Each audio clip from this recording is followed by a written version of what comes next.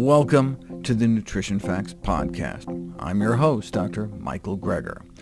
Many of us are feeling helpless in the face of the current pandemic, but the good news is there are things we can do right now to reduce our risk of falling seriously ill and dying from COVID-19, and preventing even greater infectious disease threats in the future.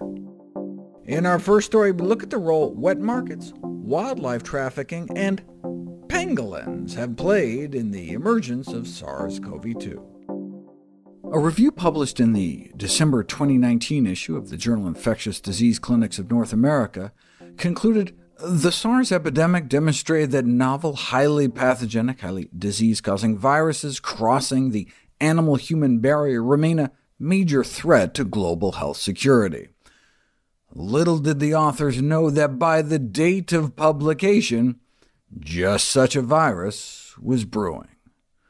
It will not be surprising if new coronaviruses emerge in the near future. Read another review a few months before. It is highly likely that future SARS or MERS-like coronavirus outbreaks will originate from bats, and there is an increased probability that this will occur in China. These warnings aren't new, dating back more than a decade. The presence of a large reservoir of SARS-like coronaviruses in bats, together with the culture of eating exotic mammals in southern China, is a time bomb. A time bomb that just went off. Now I hope you can understand how Dr. Lee's 7 SARS cases confirmed forewarning was so ominous. That's why I did the last video about SARS, because it gives some context. It wasn't the SARS coronavirus he found, though, the cause of SARS, severe acute respiratory syndrome, but instead a virus that would come to be known as SARS coronavirus 2, the cause of COVID-19, short for coronavirus disease 2019.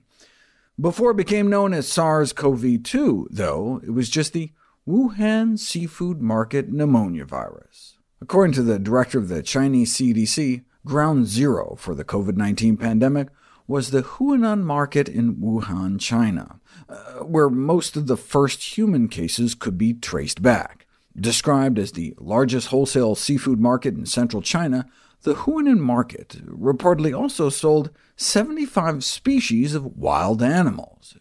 If you want to see what that part of the market looked like, you can go to bit.ly/Huanan market, but some may find them disturbing.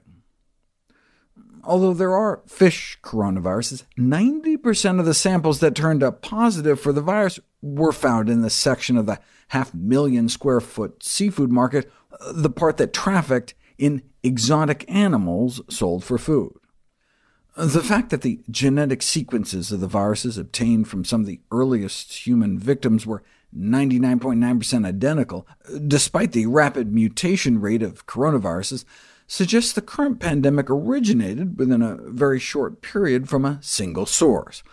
Although there have been documented reports of the original SARS coronavirus escaping from laboratories, the fact that the COVID-19 coronavirus was optimized for binding to human cells in a novel way suggests that the new pandemic we now face was not made in some laboratory, but rather through natural means, though to lock in the necessary mutations, the animal host would probably have to have a high population density. The new coronavirus appears to share a common ancestor with the original SARS virus, for which it's about 80% identical, but it's more than 95% identical with a coronavirus found in a bat in 2013. The current thinking is that the COVID-19 virus originated in bats, but then jumped to humans only after passing through an intermediate host. The pandemic emerged in winter, after all, when most bat species in Wuhan are hibernating, and no bats were reportedly found at the Huanan market. There were labs in the proximity of the market where bat viruses might have escaped, but the virus was found in environmental samples taken directly from the market. Unfortunately, the market was closed and cleared before the animals themselves were tested, complicating the forensic search for the source. In the case of SARS, the intermediate host between bats and human-to-human transmission was the civet. In MERS, it was camels. What was the intermediate host for COVID-19? The leading candidate for the stepping stone civet of the current outbreak is the pangolin. Also known as scaly anteaters, pangolins look like a cross between a sloth and a pine cone. But between the demand for their meat as a delicacy and their scales for use in traditional Chinese medicine, pangolins are the most trafficked mammal in the world. Pangolins are served in high-end restaurants in China. Once the order is placed, the animal may be hammered until it is unconscious, and then slaughtered in front of the customers as a guarantee of the meat's freshness. The blood is drained and usually given to the customer to bring home or use to make pangolin blood fried rice. Coronaviruses from 2 separate batches of diseased pangolins being smuggled into China were found to be about 90% identical with the COVID-19 virus. Not only is the pangolin the only other mammal found to be infected with SARS-CoV-2-like viruses, but the critical receptor binding region of the pangolin coronavirus spike protein is virtually identical to the human strain. Work is still underway, but whichever the animal was, that one meal, that one medicine, may have ended up costing humanity a few $1 trillion and a few million lives. Given the role exotic animal trafficking appears to have played in the current global health crisis, some of the international scientific community have called for a ban on the sale of wild animals and the closure of live animal markets. Even infectious disease experts within Wuhan started calling for completely eradicating wildlife trading. On January 26, 2020, the Chinese government responded, announcing a total ban on the trade and sale of wild animal meat, reportedly shutting down or quarantining almost 20,000 wildlife farms across 7 Chinese provinces, though the ban is only set to be temporary. After the SARS outbreak in 2003, Chinese officials enacted a similar ban on the trade of civet cats, but within months, the ban was lifted, and the animals were back on the menu. Much of the wildlife trade was already illegal in China in the first place, with flaunted bans dating back more than a decade. The Chinese pangolin, for example, is officially considered a critically endangered species.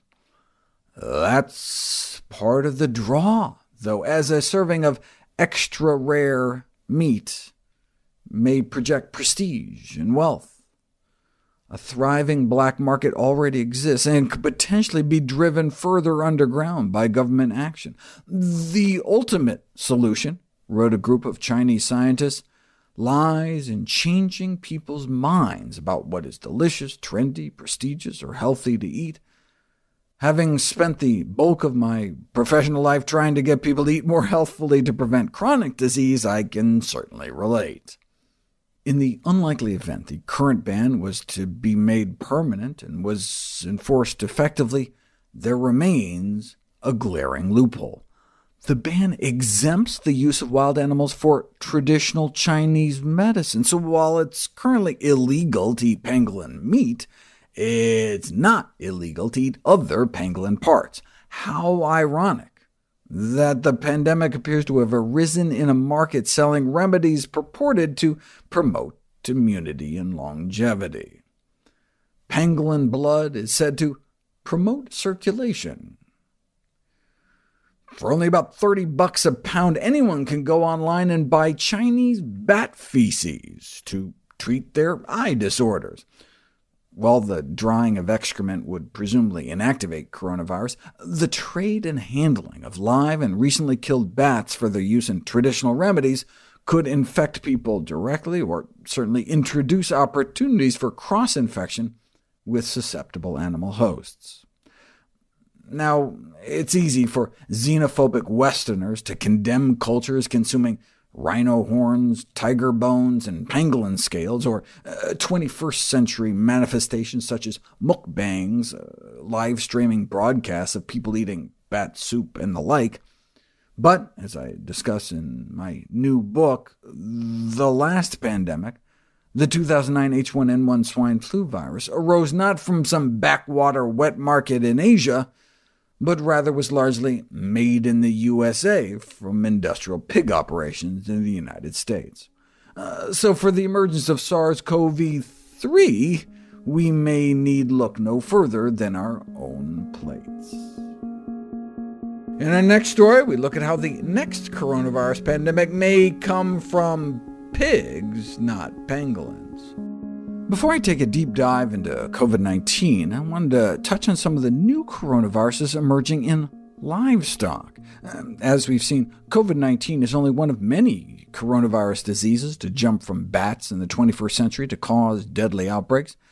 There was SARS in 2002, MERS in 2012, and then SADS in 2016, a new disease killing up to 90% of young piglets. SADS, swine acute diarrhea syndrome, devastated industrial pig farms in the same region in China where SARS had broken out. SADS was traced to a coronavirus discovered in a bat cave in the vicinity, so one could say coronaviruses can infect pigs right off the bat. The combination of deforestation and intensive pork production, with millions of pigs encroaching on bat habitat, may have facilitated the coronavirus spillover from bats to pigs. Then there's porcine epidemic diarrhea, another presumed bat-to-pig coronavirus. In 2010, a highly virulent strain emerged in China that caused massive outbreaks when it hit the United States and spread coast to coast a few years later, killing millions of pigs, approximately 10% of the entire U.S. herd. Then there's porcine Delta coronavirus, the third new pig coronavirus to emerge from China in the last decade, rapidly spreading once it reached U.S. shores in 2014. This pattern of emergence and outbreaks of new coronaviruses in livestock appears to be accelerating, facilitated by intensive confinement practices resulting in thousands of animals being housed together in a closed environment. The pattern of new human coronavirus outbreaks also appears to be accelerating, but currently none of these emerging pig coronaviruses appears able to infect humans. Nevertheless, continued monitoring of these pig coronaviruses is necessary for not just pig but public health, because coronaviruses are known for their high rates of mutation, and their recombination, the process by which viruses swap parts of their genetic code to better adapt to their hosts or find new ones. The fact that many livestock coronaviruses cause persistent epidemic infections increases the likelihood that a coronavirus mutant could arise with what's called an extended host range, meaning the potential to invite humanity to the party. To trigger a pandemic, the virus would first have to spread to the lungs. Most coronaviruses in bats and livestock to date have been intestinal infections. The exception is infectious bronchitis virus in chickens, which was actually the first coronavirus ever discovered back in 1931, and was to become the major cause of respiratory infections in the 9 billion chickens raised for meat in the United States every year, but is prevalent in all countries with industrial poultry production, with infection rates often approaching 100%. Currently, the only way IBV has been shown to cause disease in mammals, though, is by being directly injected into the brain. But with so many different coronaviruses circulating among so many different species, it's considered likely not a matter of if, but when the next recombinant coronavirus will emerge and explode into the human population. Already, the spikes of the newly discovered porcine Delta coronavirus in pigs that has posed such a serious threat to the pork industry can attach to receptors not only in pig intestines, but also in the respiratory tract of humans. This broad receptor engagement of an emerging global coronavirus may potentiate its diverse cross-species transmissibility. We already know porcine delta coronaviruses can infect both human and chicken cells in a petri dish, and we know it can infect chickens themselves, just like there's a bovine coronavirus in calves that can infect turkeys. These coronaviruses jump around, and once they do, which is even more concerning, like porcine delta coronavirus, once it jumps to chickens, can then spread rapidly from chicken to chicken. In fact, this new paper, published February 2020 in the CDC's Emerging Infectious Diseases Journal, just concluded that given the susceptibility of human cells to infection, porcine delta coronavirus should be investigated for its pandemic health risk to humans.